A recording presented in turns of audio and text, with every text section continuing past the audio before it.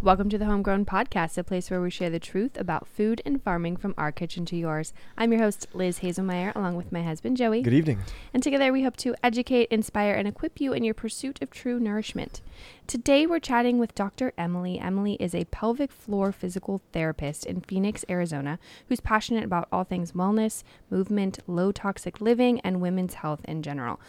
I can't tell you how excited I am because this is something I really don't know a whole lot about. I'm just going to out myself in the very beginning.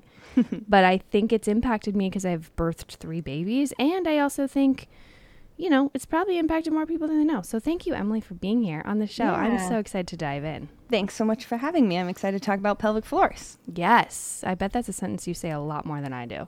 Yeah. I don't think that's ever come out of my mouth. Okay.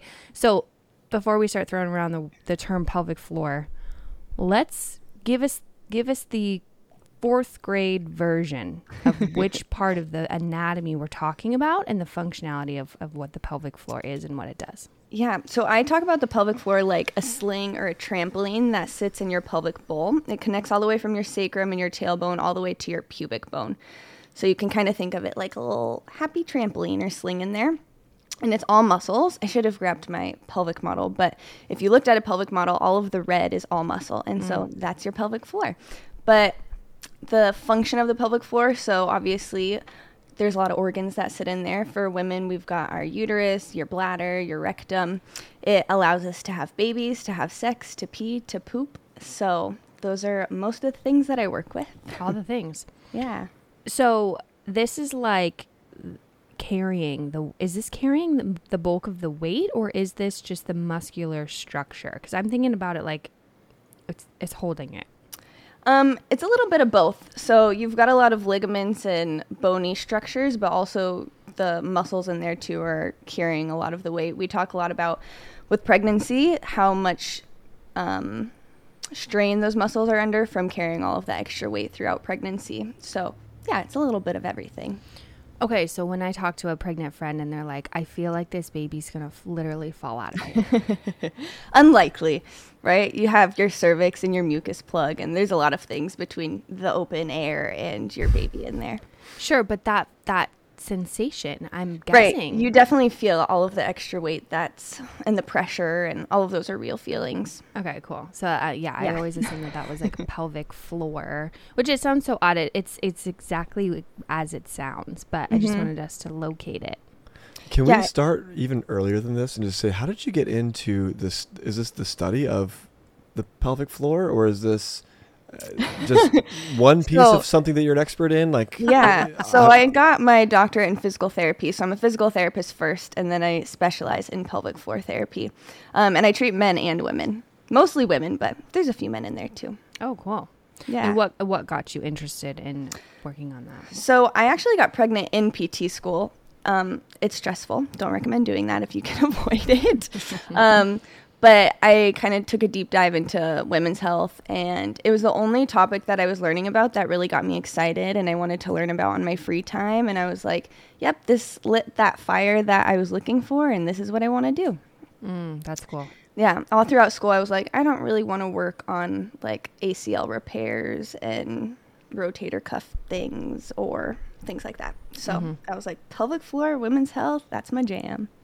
And how many other people in your program were also interested in pelvic floor? Ooh, so there's probably like 50 of us in my class, and I think 3 or 4 of us liked it. So it's becoming more of a thing. It didn't really used to be even 3 or 4 people in a class. I would think it was probably 0 to 1. But yeah, and all of the people that were interested in it were women. Yeah, I was going to assume that like it's probably an underserved part of the body, right? An underserved community is exactly what I alluded to in the beginning. Like, I know this is something I should really know and focus on, but I just don't. So do you feel like is there a reason why it's becoming more of an interest now than it was before? Is there some reason why the relevance has increased? I mean, that body part's always been there, right? So yeah, I think it has to do with social media and Instagram and TikTok and all the things, and pelvic PTs are getting on those platforms and making an audience for themselves. Got it. Well, yeah. So let's talk about some of the symptoms associated with pelvic floor dysfunction or dysregulation, because I think that's part of it too, is like we're exiting this era of like every ailment is like, oh, it's fine, you'll grow out of it, to like, no, we can actually fix things. Like you don't have to pee when you sneeze because you had a baby. Like you can strengthen your pelvic floor. So walk us through some symptoms that are commonly associated with. Yeah.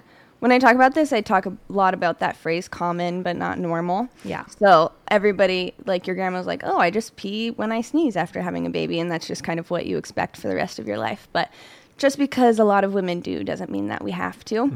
A lot of the things that I see and treat would be pain with sex, leaking, whether that's urine or feces, C-section recovery, preparing to have a baby, and then the recovery after having a baby, whether that was a vaginal delivery or a C-section. Constipation, I see prolapse and diastasis recti rehab. So I think that's most of the things. Define prolapse for those who don't know. Yeah, so prolapse, I like to describe it as basically one of the organs that sits in that pelvic floor shifts in position. So there's 4 grades to a prolapse, grades 1 through 4. Grade 0 would be somebody that's probably never had a kid, although you can get a prolapse and not have had children before. Grade 4 would be that organ's coming out of the body. Normally, most often, that is a bladder or a uterus. Yeah, it's intense. That is but intense. We're here to help. So usually pelvic PT, we can make a really big difference in grades 1 through 3 of a prolapse. And then grade 4, we're kind of looking at pelvic PT, but also maybe surgery. I mean, this is a big market, even in like a CPG realm, right? Because I have a company that's in the market research industry, and we have had massive spends coming from some CPG companies focused on adult incontinence. And this has been over the last like 5 or 6 years that we've been seeing a huge uptick of this money spend in this particular area. And our team is always like, man, why are we doing so much adult incontinence work? Yeah. And not that it's a problem and we're thankful for the work, but it's been very consistent over the last number of years. And it's just so interesting for me now. I'm plugging these two worlds together, which I didn't think that I would. And it's, I mean, there's massive industry behind this from a products-based business as well. I never considered that. I mean, at least from the incontinence side of it. I don't know about the the organs thing that we're talking about. Yeah. So with incontinence, sometimes surgery is required, but a lot of times we can fix it with pelvic PT.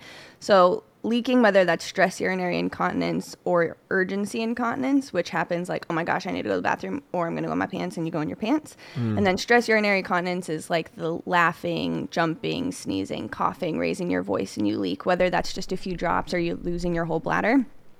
But a lot of incontinence is coordination of the breath in the pelvic floor. Sometimes it's caused from tension in your pelvic floor. So maybe your pelvic floor is overactive. Maybe you are clenching all day, but it doesn't always have to be like a loose pelvic floor. So sometimes it can be a tight or a hypertonic pelvic floor that's causing the leaking also. But I think with the adult incontinence is whether it's male or female, it kind of goes back to that common but not normal. A lot of older people ignored this their whole life because pelvic PT wasn't a thing. Nobody was talking about this. And so I see a lot of older women that had babies 30 years ago, and they're like, oh my gosh, I don't have to live with this. I don't have to wear a panty liner every day. Yeah, that's wild to me that they are just now stumbling upon a real like life-term I know, it breaks solution. my heart. I really wish that OBs would recommend pelvic floor therapy more. Why do you think that they don't make that connection? I wish I knew. I don't know. Yeah. Yeah. I see a lot of women postpartum, and they usually say like, oh, I had to Google, or oh, I saw on Instagram or TikTok about pelvic floor PT, and it was never recommended to me. Wow. That's wild. Well, hopefully the episodes like this will change that. So you listed a slew of symptoms. I'm interested how constipation plays a role in pelvic floor dysfunction, because they feel disconnected. You know what I mean? Yeah. It's weird to think 3D of your pelvic floor. So we think in like 2D pictures. But your pelvic floor really is 3D, and you have your rectal tube sitting along the back of your pelvic floor. And in order to poop successfully, your pelvic floor basically has to get out of the way. And so if you have a hypertonic or a tight pelvic floor and it's pinching off that tube, you can't successfully poop. So a lot of people I have that have chronic constipation, I usually see a tight pelvic floor or tension or tenderness with an exam. Do you know anything about like children having really, really tight pelvic floors? I'm even thinking about the connection between the pelvic floor and like the mouth jaw kind of. Yeah, I talk about that all of the time with people, especially with the chronic pain and the chronic constipation, is a lot of them have jaw tension, or they're like, I clench my teeth at night, I'm grinding, and so then I treat their jaw also. Okay, yeah. So talk to us about how those two things are connected, because I think people think the body is totally more isolated than that. So how is your jaw connected to your pelvic floor?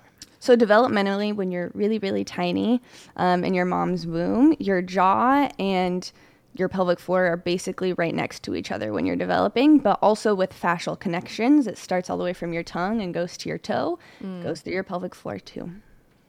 That's fascinating. Yeah. And then back to the peds, there are physical therapists that treat pelvic floors and treat pediatrics. Okay. It's very niche. It's hard to find them, but they do exist, and they work a lot with kids that have constipation problems or other things.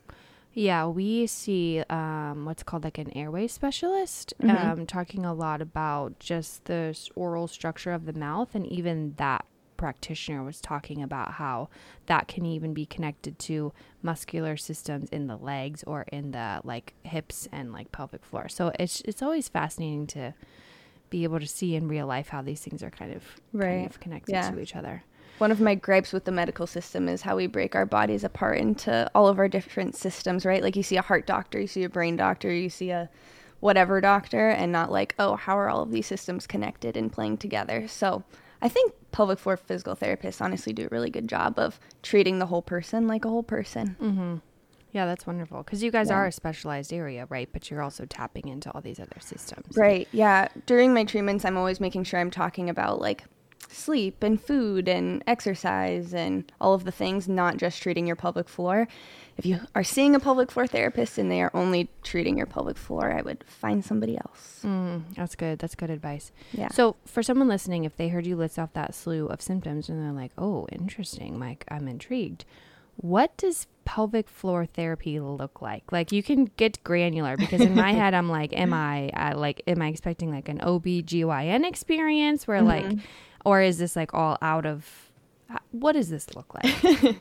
So we do an internal exam as long as somebody consents to it, but there's no stirrups or anything. So you lay on a table that kind of looks like a massage table, and I have you in a butterfly position. So with your feet together and your knees wide, if that's comfortable for you. Otherwise, we can play with other positions. And then there's a glove on my hand, lube on my finger, and then I can do a digital internal exam. So with my finger.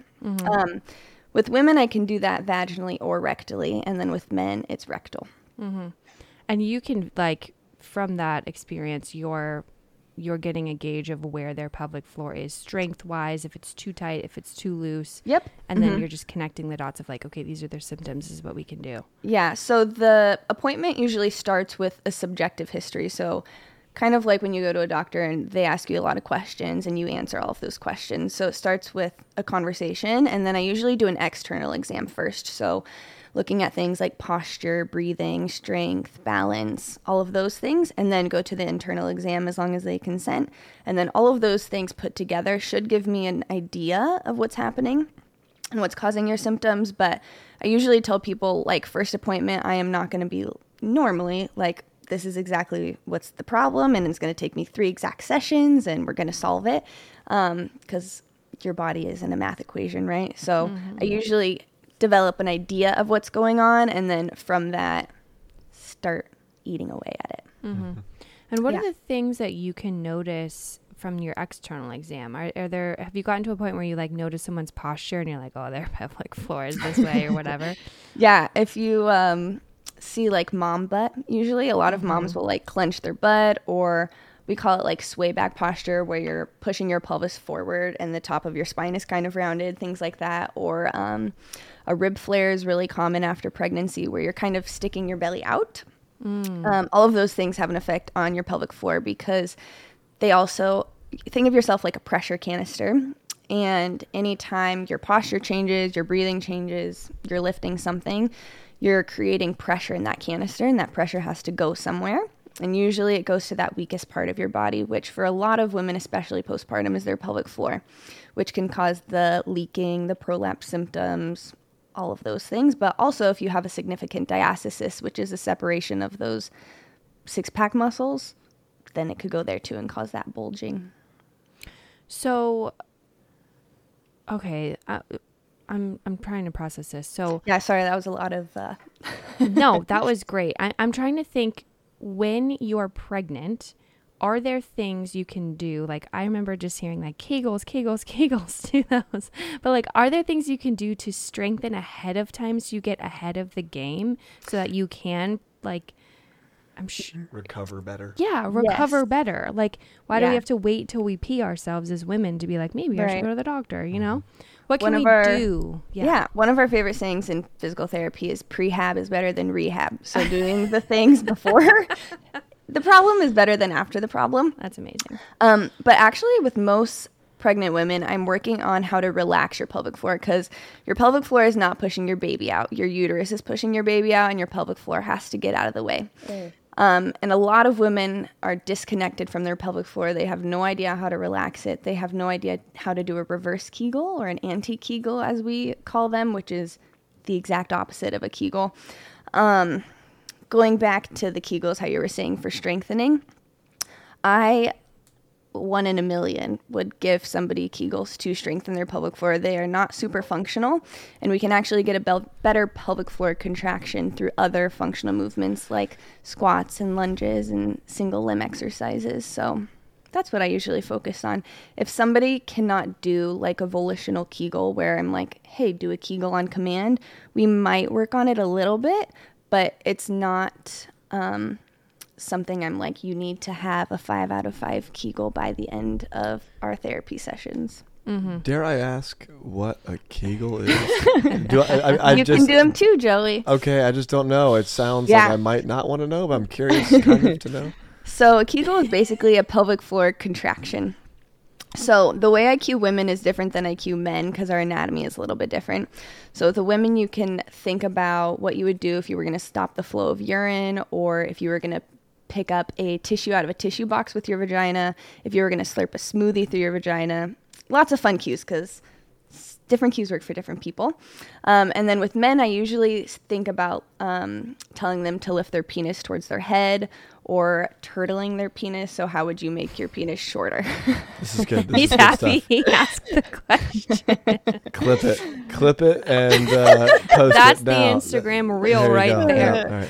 No, that's hilarious. No, that's good to know, because men don't get enough, attention in the pelvic floor space. No. I'm interested to Clearly, hear. nobody was giving me any Kegel advice. Well, usually with like strengthening, I'm working a lot on deep core contraction and connecting you to your deep core. That muscle we're focusing on is called transverse abdominis, and it's like a corset. So it wraps all the way from your spine to the front of your body and connects to your pubic bone. It's not your six-pack muscle, so when you do contract it, it's a subtle contraction. And then I have lots of different cues that I use for people to feel if they're doing that correctly too. I usually check first if I am doing an internal exam, and then subsequently through different treatments. But your pelvic floor and your deep core should work together. So if you're engaging your deep core correctly, your pelvic floor should basically be doing a Kegel without you thinking about it. So if I'm doing an internal exam and I'm teaching somebody how to contract their deep core, I can feel that squeeze and lift around my finger. So yeah, usually when I'm working on strengthening, it's for that deep core. I can't remember what we were talking about before you asked about a Kegel. Well, she mentioned that there may even be a more successful training being with single limb movements, which is interesting to me. Oh yeah, that's right. You were talking about squatting. So I think about that often, because squatting is something obviously you can do. It's like a great exercise to do in pregnancy, especially late pregnancy, right? Mm-hmm. And then I think about that even now, like when I'm squatting, sometimes I don't know, like, am I squatting in a way that is hurting my pelvic floor health, or is this strengthening it? I guess maybe I would feel symptoms if something was off, but how does the functionality of a squat, like, what is that exactly doing to the pelvic floor? It depends on the squat and the intention behind the squat. So are we doing squats to strengthen your pelvic floor, or are we doing like a deep squat, like a yogi squat to lengthen your pelvic floor? But usually when you see a pelvic PT, they talk about lifting mechanics, how to brace that deep core correctly, and then how to breathe through your movement. So a lot of people, when I tell them to engage their deep core or brace, they're pushing their bellies out and holding their breath to create stabilization, especially if they have not worked on these muscles before, and then going through the movement. So we kind of have to retrain that movement and breathing pattern. But when you're working on a squat, again, like, you have to go back to the intention. Are we doing something to lengthen your pelvic floor, or are you doing a strengthening exercise? But any exercise can be a pelvic floor exercise as long as you're engaging your deep core correctly. So usually when I teach somebody to do a squat, I have them engage their core, and then whether you are inhaling first and then exhaling through the movement, or you inhale down and exhale up, I don't care. Whatever feels good for you, as long as you're not holding your breath. Because you have to think of that pressure canister again. If you're holding your breath, you're creating a lot of pressure, and then you're lifting weight, which is increasing that pressure even more, which isn't good for your pelvic floor. So do you ever see people working out, like in the gym, and they're like doing a heavy squat and they're taking a deep breath in, holding it, squatting, and coming back down? Oh yeah, CrossFitters are notorious for this. All of the CrossFitters I see push to brace and hold their breath. Yes. Well, that's how they're trained, because that's how we've been taught. Like, that's how that's what we've been told too. So what is your take on that? Obviously that's probably going to go against everything you just said. Right? Yeah. So holding your breath is called a Valsalva maneuver, and sometimes that can be beneficial if we're talking about like Olympic weightlifting. Okay. But everyday person that is working on strength training and trying to improve their pelvic floor function doesn't need to be doing a Valsalva. So yeah. Is there a more functional way you would approach a squat? Maybe, let's say with a barbell, that, like, just walk us through that would look like. So deep core contraction with any movement. So I want people to think about it if they're doing a squat, if they're doing a lunge, if they're doing bicep curls, if you're doing tricep overhead extension, anything, right? Because any exercise can be a deep core exercise if you're contracting correctly. So to engage your transverse abdominis, there's a few different ways I cue it. I like to use verbal cues and tactile cues, which is feeling. So if you bring your fingers to the insides of your hip bones in the front, you can feel the contraction. So it should pull away from your fingers. It shouldn't push into them. You can think about sucking in through a straw, or zipping up like a tight pair of jeans. You can think about that corset. Sometimes I will tell people energetically think about pulling your two hip points together. And then I find a cue that works for somebody, and then I stick to it. So I'll write it in my notes and then keep giving that cue. And at first, it's really hard to make that connection between your brain and your deep core. And you're like, this feels like a lot of effort, and it doesn't look like a lot of effort. Then once somebody has that contraction down, I want them to be able to hold it and breathe. So you should be able to maintain a deep core contraction while breathing. And then after that, I put it under load, because our everyday lives, we're lifting stuff, right? Groceries, kids, car seats, strollers, all of the things. So if I'm training you to do all these things and then I'm not putting you on under load, that's not really functional. Okay, I'm having a light bulb moment, because in my workouts recently, I've been doing abs almost every other day, and I had a C-section, but I've had 2 vaginal births as well. And I've been doing basically like trying to engage the deep core, right? And I actually like put my hands on my abs when I'm working. I did a lot of like exercises. I did it when I was a dancer. And so like you'd have to really have a deep core to be able to go on point and all these other things. Yeah. And so I would just basically be clenching my abs and trying to breathe through it on the floor is what I've been doing to try to simulate that ab workout. And then I'll go into like a crunch set or something else utilizing that. I feel like sometimes the struggle is just trying to awaken that muscle group, which is exactly like what you're saying. So I feel like I've been kind of like ahead of the curve. It's like, you're an idiot. Good job. Sometimes I'll tell people to take their shirt off and look in the mirror. And if you're doing it correctly, your belly button should almost pull up and away. If you notice like your six pack turning on or you're pushing out, you're not doing it right. Okay, good to know. Yeah. Let's get to some practical prehab. I was really interested in that. So because there's probably and most likely a lot of moms that are either moms to be or are considering it that may hear this. And so what would be the prehab kind of like ideal write up that you would give somebody to prepare for having a baby? And I think we're focusing in on childbirth a little bit, but I would be somewhat interested to know kind of like what other, because it sounds like there's some semi trauma that happens to a woman's pelvic floor through childbirth. Therefore, we're trying to prepare for that moment, right? And so what would that plan, if you will, look like? So it depends on, so my first appointment is called an evaluation, and that's where I kind of do like that internal, external, subjective, everything. And what I gather from that is kind of going to dictate what our subsequent treatments look like. And it's not going to be the same for every person. So I'm not really a big fan of like the 6-week postpartum classes or 6-week prepartum classes, because every person's different. And how do you know what your individual body is going through if you don't have a person examining your individual body? But usually what it looks like is working on diaphragmatic breathing, connecting to our pelvic floor, doing those reverse Kegels or anti-Kegels. When I say that, what I mean is it's basically a way to lengthen or relax your pelvic floor.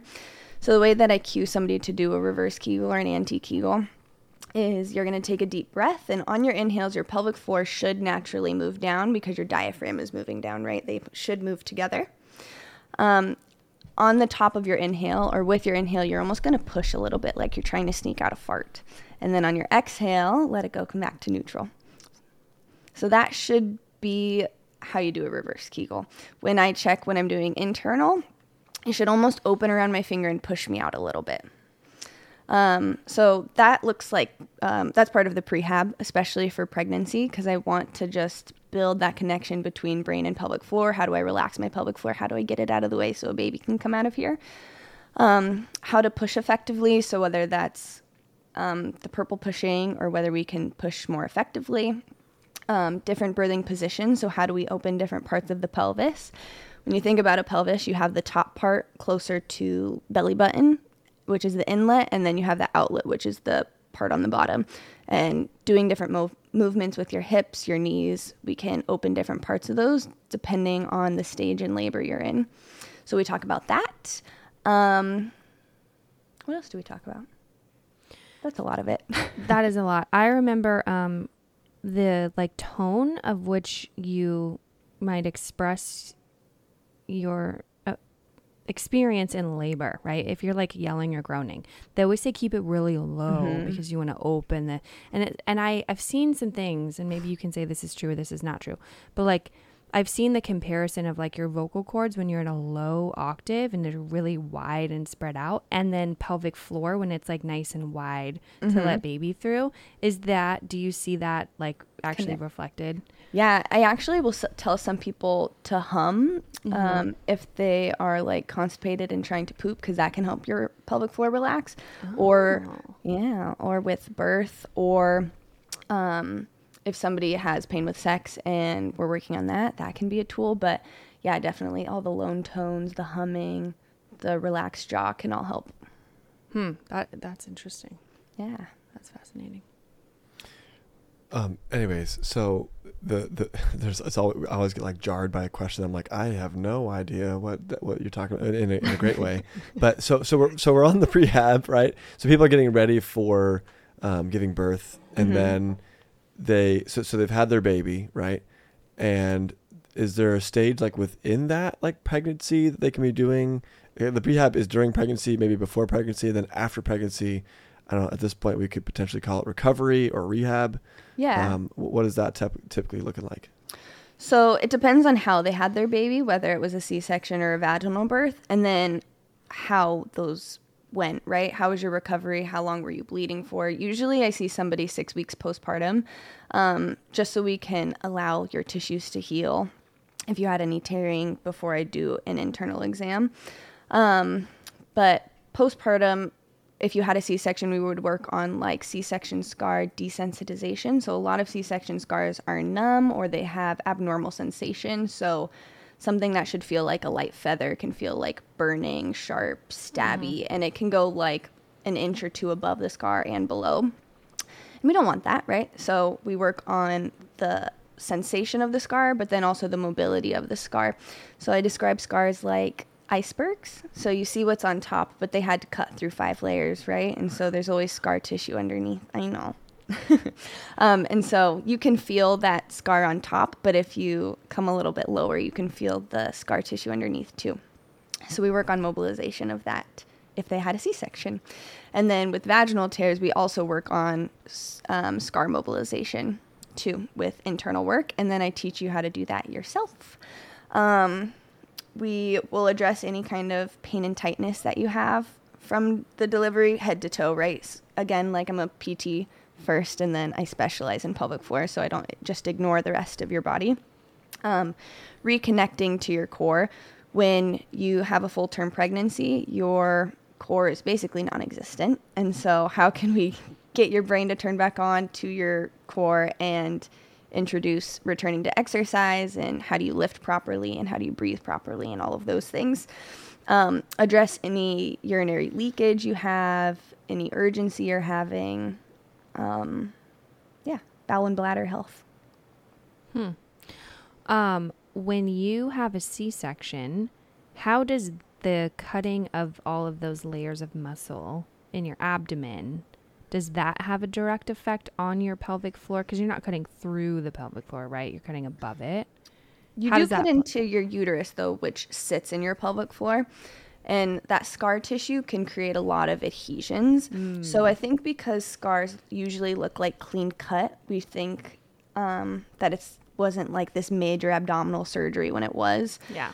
So there can be a lot of tension around the scar, in the scar, and then any adhesions that it adhered to, right? So like, did it adhere to your bladder and now you have bladder pain? Things like that. So, and do you ever have people come back to you that have had multiple C-sections? Mm-hmm. That, because I feel like with each reoccurring C-section would be a new, I know they try to use the same scar, but I feel like that would be layering on risk for adhesion, right? Yeah. They sometimes will cut scar tissue out if somebody has like a really gnarly C-section scar. But yes, it can further the scar adhesions and where it's growing into. Usually we do like massage with just our hands, and I teach you how to do it, but then also we do like cupping. If you've seen those little, like the little circle bruises that people get, we'll use those on C-section scars. I also do dry needling, so I use acupuncture needles and I can needle into your scar too. Interesting. Yeah, I'm like kind of queasy thinking about it. I know. Because like I've been there and I've experienced it, but also like I think the technologies that you utilize are probably really cool for people who struggle with that. So that's. Does your scar feel normal? It does. I would say the numbness factor. I think it's kind of numb, but other than that.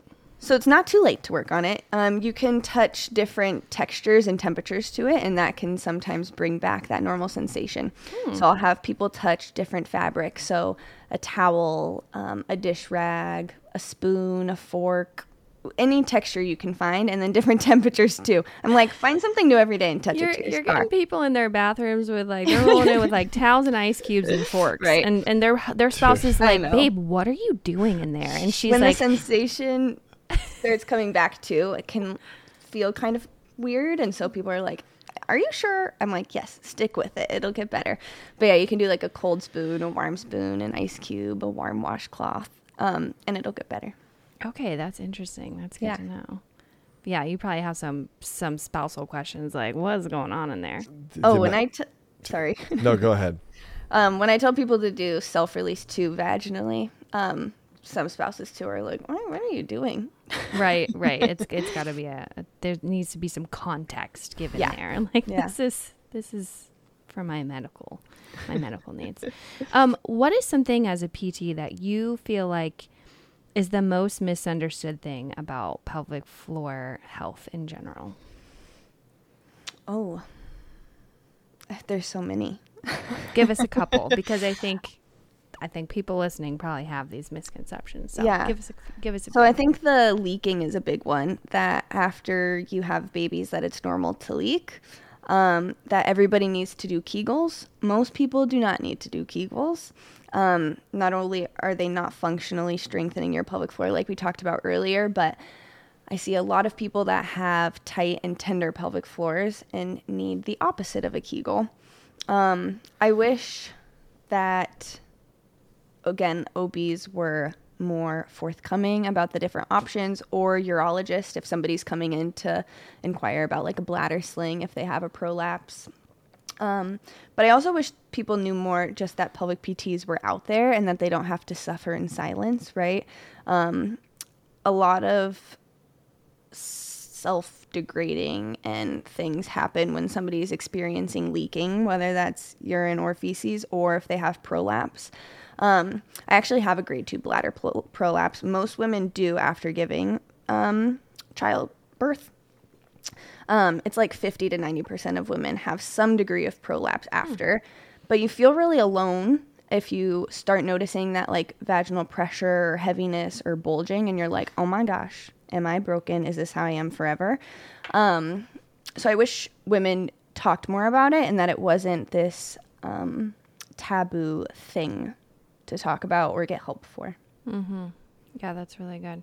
Do you ever do you ever work alongside other practitioners, say like chiropractors or other kind of people in that world that are also trying to connect the body in different unique ways? Yeah, I am always referring to chiropractors or nutritionists or like a functional hormone person, because I know what I know, but I know that I don't know everything. And so if I have a patient and she's having all kinds of GI problems or different things, and I'm like, okay, this is what I know about this, but I want you to also go see this person. I think that's really powerful, and I think that doesn't happen enough. Where you have a practitioner who's like, listen, I know what I know, but I also know that I don't know all the answers, you know? And then and then they can point you in a direction of someone who can add on to your care, be a part of your wellness team. Mm-hmm. I'm curious, as a PT, are there things you're doing daily, like exercises, walkthroughs, stretches that you're doing daily, or is this more of like an acute care thing that you worry about, like with each childbearing experience?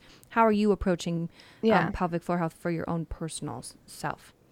So anytime I'm exercising, I'm thinking about it, right? So am I engaging my deep core correctly, and am I breathing correctly? Those things.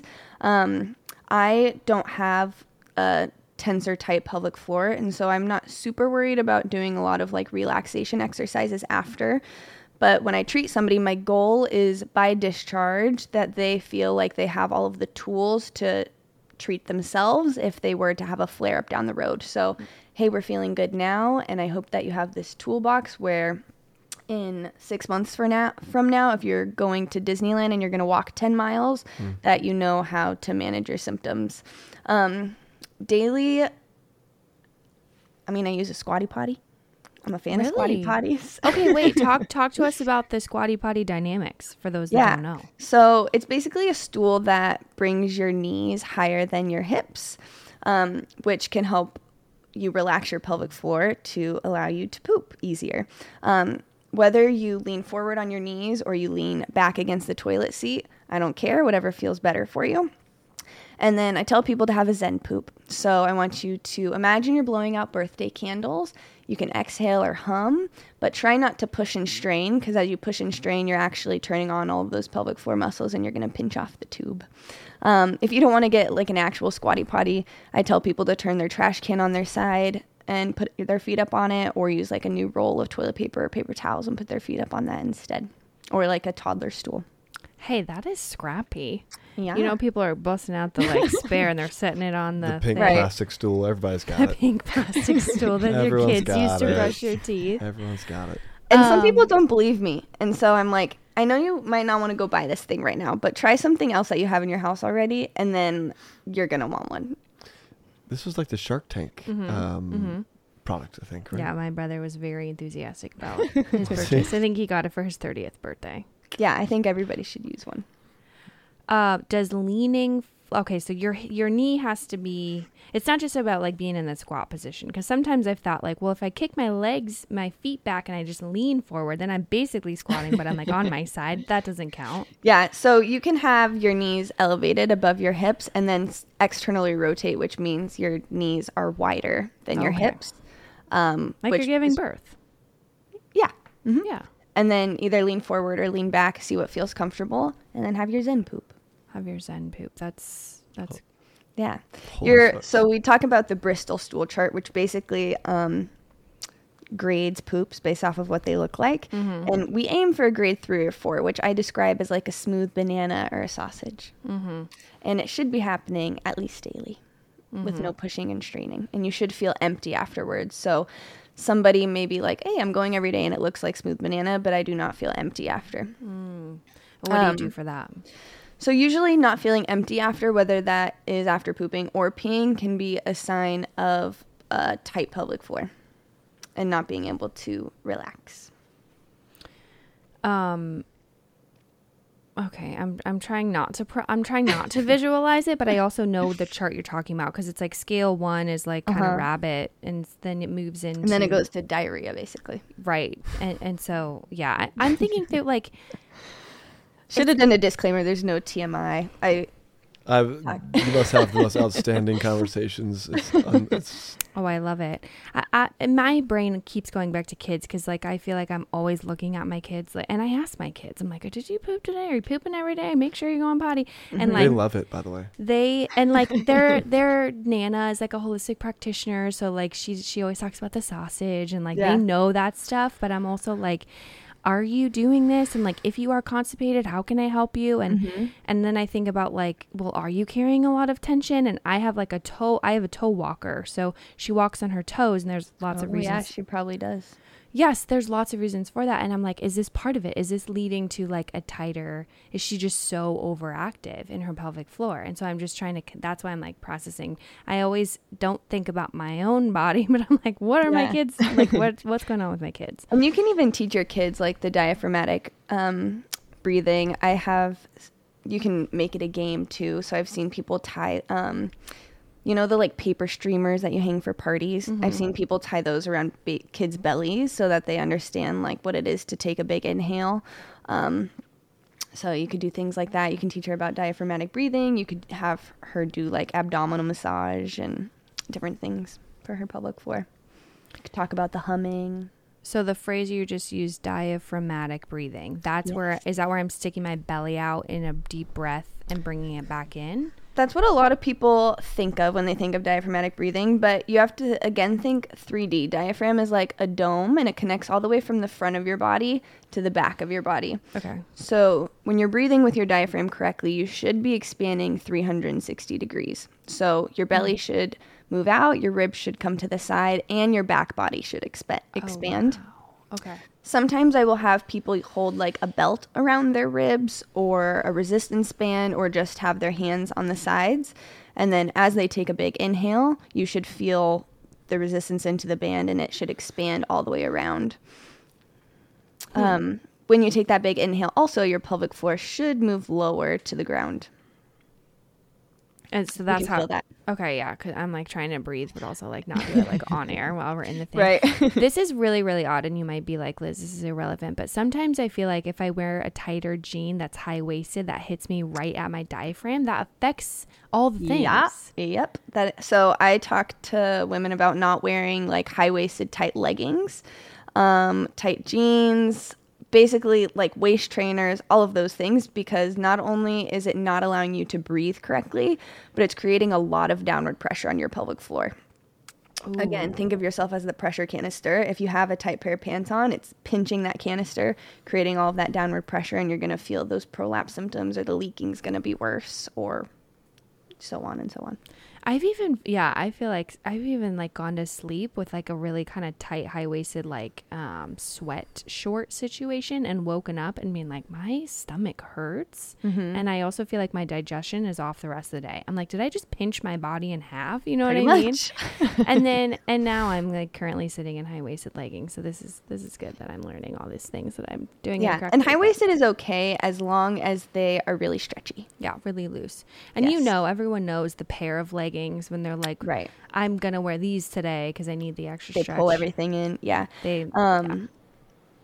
That's really common postpartum too, is like the abdominal support bands, basically, which they kind of look like a waist trainer, but they're different, and those are fine to add that like extra support you need those first couple weeks postpartum. But then we want to get your core to kind of start turning back on and bringing your brain and your core connection back online, and not relying on an external thing to provide that support for you. So what's the average length of time someone is working with you hardcore week after week? Yeah. Going through the process? Pelvic PT is definitely different than ortho PT, like if you were to tear your ACL or something. Usually I see people weekly for the first little bit, and then after we start noticing symptoms are getting better and we're making good progress, then we can start spacing appointments out. So then maybe I see you once every other week, maybe once every 3 weeks, and maybe once a month. Usually I see somebody for probably like 4 months on average. At the evaluation, when I'm getting all of the things that I'm getting, I will usually tell people their estimated plan of care. So, hey, like maybe you only need 3 or 4 sessions, or no, maybe we're looking at like 12 or 14. That's really cool, because then you have a start and a stop. I know that that's always a concern for practitioners, especially if they fall like outside of traditional insurance. I don't even know if insurance covers pelvic floor PT. So there are insurance-based practices, there are cash pay practices, and then there's models that blend the two. The tricky thing with pelvic PT is insurances don't reimburse you for all of the pelvic codes. So most insurances, if I write a code like, hey, somebody's having painful sex, they won't reimburse for that. So you kind of have to work around the codes if you want to get reimbursed, and say like maybe they have lack of coordination, which is causing their leaking, or things like that. They also can stop your care prematurely. So if insurance is like, every week this patient is not getting better, I'm not noticing progress, they will cut them off and be like, you're not going to PT anymore. Wow. Yeah, it's silly, especially since they're not the PT, right? Yeah, that feels really invasive that they would, tell you which so symptoms are okay. Most pelvic PTs are cash pay because we can do what we decide is necessary for that patient in front of us. If I decide that I want to do manual therapy for that full hour, I can do it and not worried about if I'm going to get paid or not. If I want to work on just talking to you all hour and doing education on the diet and exercise and bowel and bladder habits, I can do that. That's good. Yeah. When you're talking about diet and exercise, what are the kinds of things you're guiding your patients on? Kind of a lot of things that you guys talk about. So I talk a lot about like, how can we live with a less toxic lifestyle? How can we eat more whole, real foods is a big thing, and then get enough protein. I see women all the time chronically eating protein. I ask them how much they're eating, and they're like, I don't know, I have 1 egg a day and a piece of chicken. I'm like, all right. So I usually tell women, if they are eating like 40 to 60 grams of protein a day, to at least aim for 100. But ideally their body weight in grams, right? But if somebody's going from like 40 grams and I'm telling them to eat 160, it's just super overwhelming. So we make baby steps.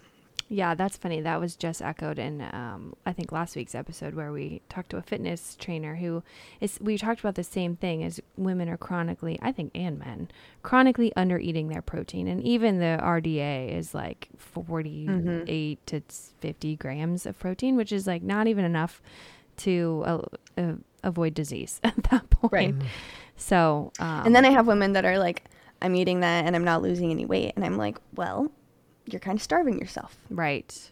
So we have that conversation too. Sometimes I'll have somebody use like MyFitnessPal or some tracker just for a couple days so that they can get a baseline. But I don't want somebody to use it long term if they're going to become obsessive over the things that they eat. But I'm like, hey, let's get a baseline and see where you're at and how can we up the nutrients. Yeah, I love that. I actually saw on your Instagram, you did a really great, like, what I eat in a day. And everything you ate, I was like, oh, she's getting her protein in. Like, she's eating all this, like, amazing, like, organic animal product. Like, Yeah. I was like, girl, I'll come over for dinner any day. I'll come eat a day in the life any day. I love from to you. cook. That's awesome. Don't love doing the dishes, but Same. It's an unfortunate byproduct. yeah. That's cool. I'm curious, anything else that you feel like we should cover as like, I feel like this episode's going to be like pelvic floor 101 because it's Pretty very much. much how we just divulge. I guess the only topic we talked about how it affects like posture and constipation. You mentioned painful sex a few times. How does that interplay with the pelvic floor specifically and like therapy? How can that aid in someone? Yeah. Progression. So we want to figure out why somebody's having painful sex. And sometimes it comes from a history of sexual trauma or abuse. And then you have to think about their brain too. And then the pain isn't necessarily maybe their muscles are super tight, but maybe their brain is setting off the fire alarms anytime something enters their vagina. So we talk about that. But maybe somebody does have a really tight pelvic floor, and so we talk about ways to do self-release or dilator training. And then at the appointment, I usually work on internal also for manual therapy. So it's basically stretching of the pelvic floor. And then how can we do exercises to encourage relaxation and lengthening?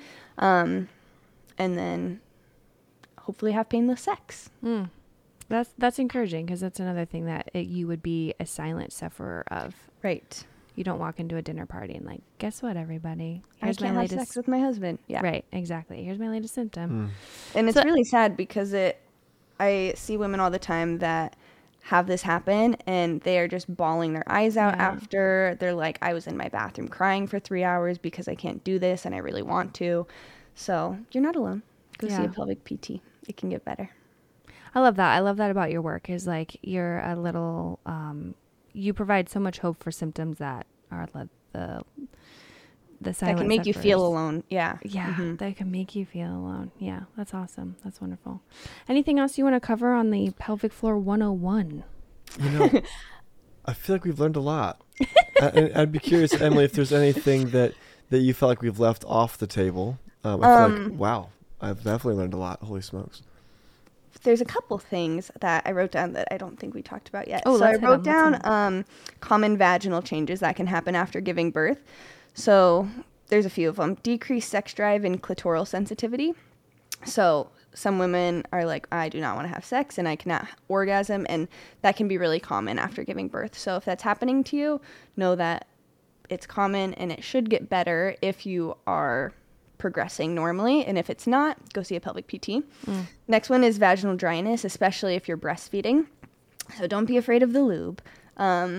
Everybody that's postpartum, I tell them, use all the lube you want. It is not something that you should feel bad about for using because some women feel bad about using lube too.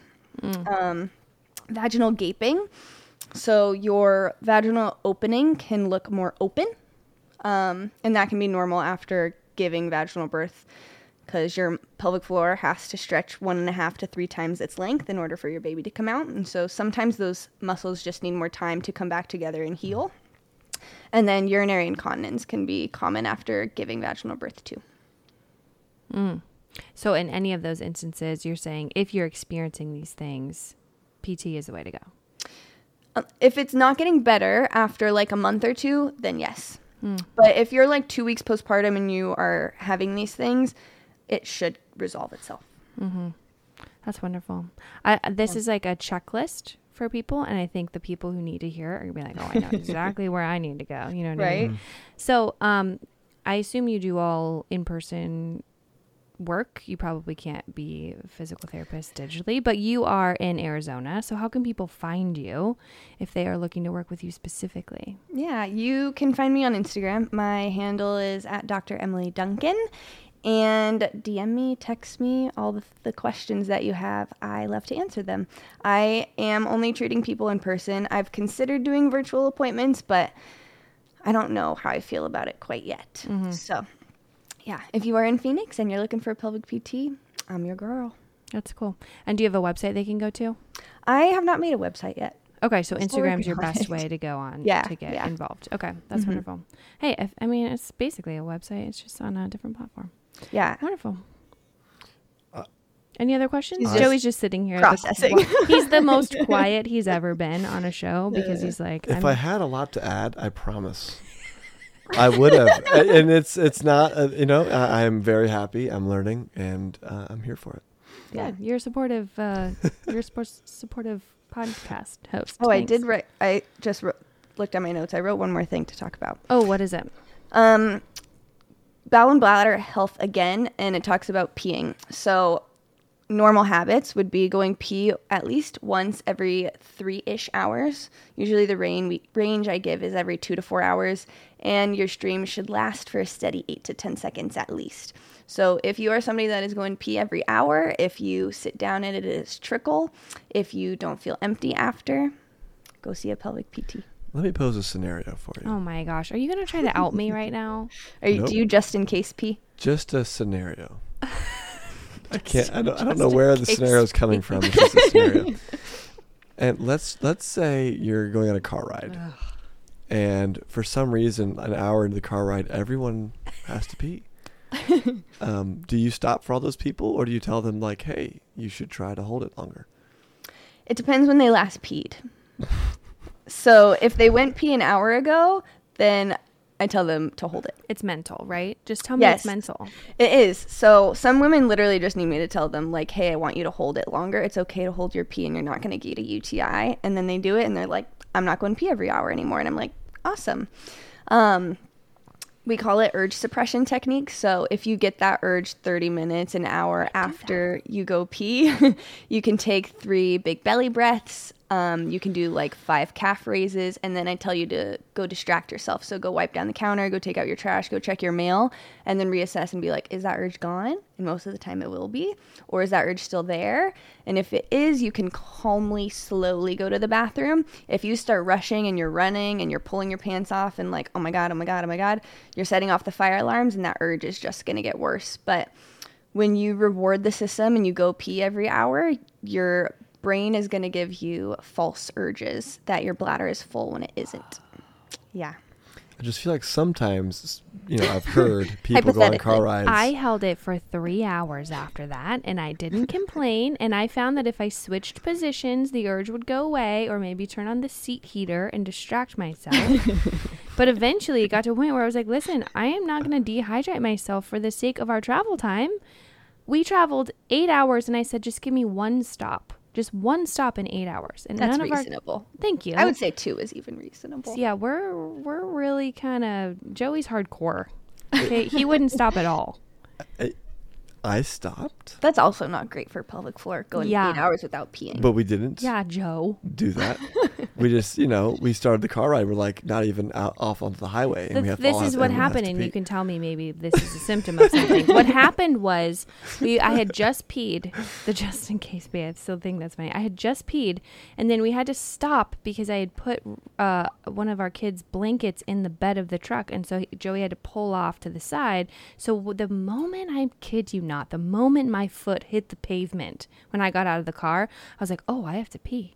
And then I walked around to the bed of the truck, got the blankets, put them back, and I was like, dang it, we're only like 30 minutes out. And I held it, but that was probably a false urge. It's so if you think about like when you go to sleep, usually I brush my teeth, and then immediately when I'm brushing my teeth, I get the urge to go pee. And usually when you're younger, your parents are like, okay, brush your teeth, go pee, go to bed. And so then you have that routine in your head. And even if you don't really have to pee, your brain is going to make you think you do. What about people who wake up in the night and have to pee? 0 to 1 times is normal if you are not pregnant and under 65. Oh, okay. So it's normal for if you're 65 or older to wake up every night, or if you're under to wake up 1 time a night. Yeah. Oh, okay. Well, that makes me feel better. Yeah. Not that I'm waking up a bunch, but Yeah, 1 time's okay.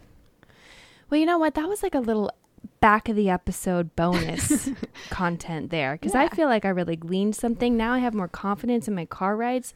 I'm going to think of Emily. I'm going to say that's a false cue. Yep. I'm just glad I thought of, this And I scenario. can hold it. you know, I'm just glad you felt validated hypothetically, no one's. in your experiences. Thanks, Joe. Thanks for being supportive. Wonderful. Well, this has definitely been a 101 episode for me. My brain is still kind of processing everything, and this is going to be like, listen to it a couple more times. But I've loved this, and I think this is going to be super helpful for women who maybe couldn't even put the words to their symptoms, and will hear your voice and your like expertise and be able to say, oh my goodness, I can work on these things. I can improve. I can optimize my health in this way. So men too. If you're having pelvic pain, pain with sex, leaking, all the things, there's help for you out there too. Yeah, that's wonderful. Such an encouraging message. Cool. Thanks, guys. Thank you. Emily, have an awesome day, and thank you so much for coming on. Thank you. Bye. And with that, Emily Duncan has left Dr. Emily Duncan has left the virtual chat. Yes, she has. And Joey's feeling more validated than ever, just in case anyone was wondering. I mean, it was just a hypothetical. My wife does not actually need to stop every 30 minutes in the car. You know what? A lot of things I was like already intuitively doing, like seriously with my ab core workouts. It's something I'm cognizant of because I've had a C-section. So I'm like, my muscles have already been shredded. I know, even though it was 7 years ago.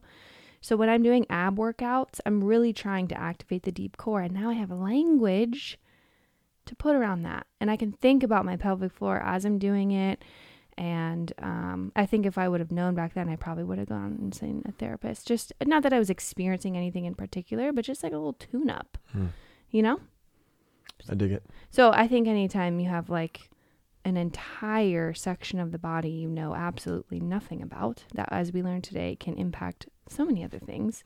It's always just good to learn. And there was definitely a different episode. You know, we said a lot of words we don't usually say on here, and you know, you kept a straight face the whole time, so I'm really proud of you. Nice.